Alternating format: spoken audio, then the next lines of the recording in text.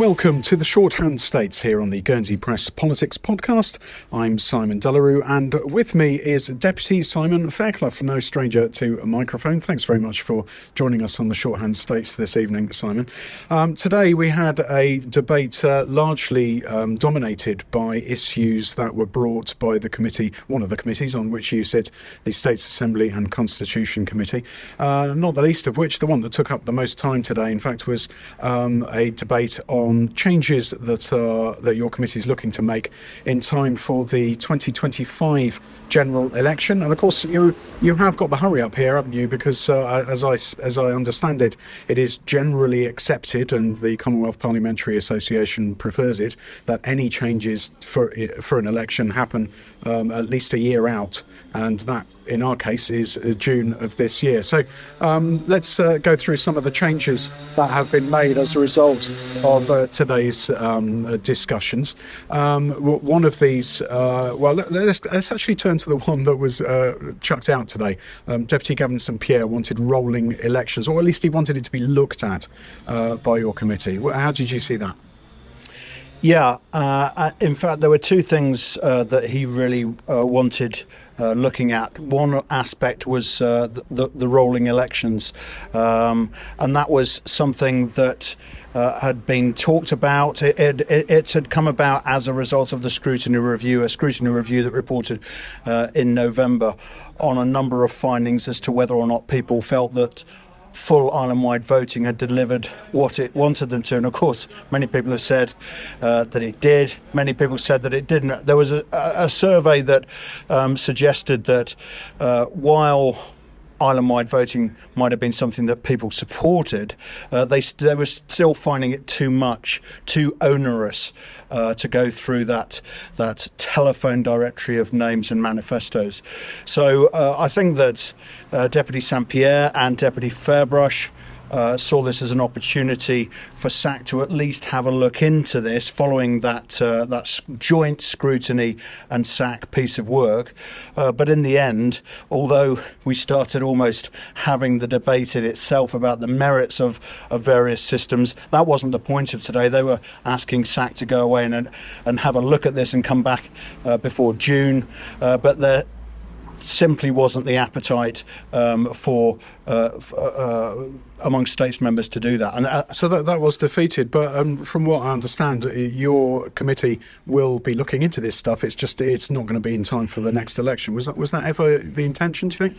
Well, SAC was never intending to have a look at changing the system of elections. The fact is the clock is running, as you said in your opening here, and more or less the resources of the committee, such as they are, which are actually virtually non-existent at the moment, mean that there isn't time to do that piece of work. In fact, the election team is now working flat out almost for the next 18 months or so, preparing for the next election in June 2025, which is going to take up all of their time without all of these changes anyway. The other thing that the Deputy St Pierre and Deputy Fairbrush wanted was for SAC to take on board the recommendations of that piece of work that had been done jointly by Scrutiny and SAC.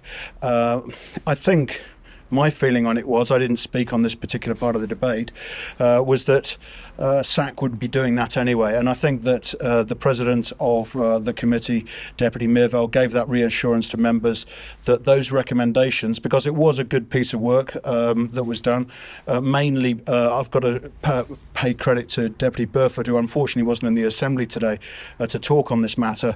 There was a lot of work went into that review. A joint review by SMC and SAC, and a number of recommendations were made. We will be looking at those in the course of the next sort of six months anyway. So that part will be delivered.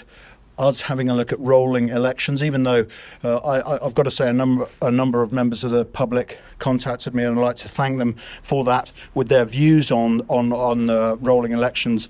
That isn't going to be looked at now. before this next election. No, so certainly nothing that's going to be in place for 2025 that would install, one set of deputies to sit for this length of time and another tranche to sit for a different length of time. It's all you're all whoever is elected next time round. They're all going to be in there for a 4-year stint, as they were this time. Right. But the newly convened SAC committee will look into the possibility of rolling elections. Well, we're still just mentioning rolling elections. One of the concerns I always have, which it confuses me a bit, is if you have, let's say, for the sake of argument, 100 people standing for the 20 seats, and there's going to be another election in 2 years' time for another 20. My full expectation is that the 80 unsuccessful candidates will all stand again after 2 years. So the rolling election, it seems to me, is no guarantee of reducing the number of candidates that comes down. And that's absolutely right, and that was one of the points that was made today. Now, it's public knowledge that I voted for option E in the referendum. I actually thought that rolling elections could bring us continuity and change, and I think that in some ways there's been a real demonstration that there's been some sort of need for that this political term. But I think there was a feeling in there, I can think of Deputy Inder, who got to his feet very early on, that the pure form of island-wide voting, if we can call it that, was something that was agreed through a referendum, and his feelings were for certain that if we were to make any changes to that, there would have to be another referendum. But I mean, lots of views were expressed in there about this today. I think the general feeling was that it's too early to start making changes. We've only had one iteration of the purest form of island-wide voting, and I think there's a feeling in the Assembly that we have to give it at least one more go before any other changes are made. And it was pointed out that one iteration was just in the aftermath of COVID as well, so that complicated matters to some extent as well. There was also quite a lot of discussion about convictions, wasn't there, and candidates standing and what kind of information they ought or ought not to be obliged to divulge, and this began to become rather complicated in terms of how long ago your conviction might have been, how long it was for, in which jurisdiction the conviction might have been imposed. But overall, the upshot was that your committee is now going to be obliged to come up with firm proposals, again, not for 2025, but for beyond that.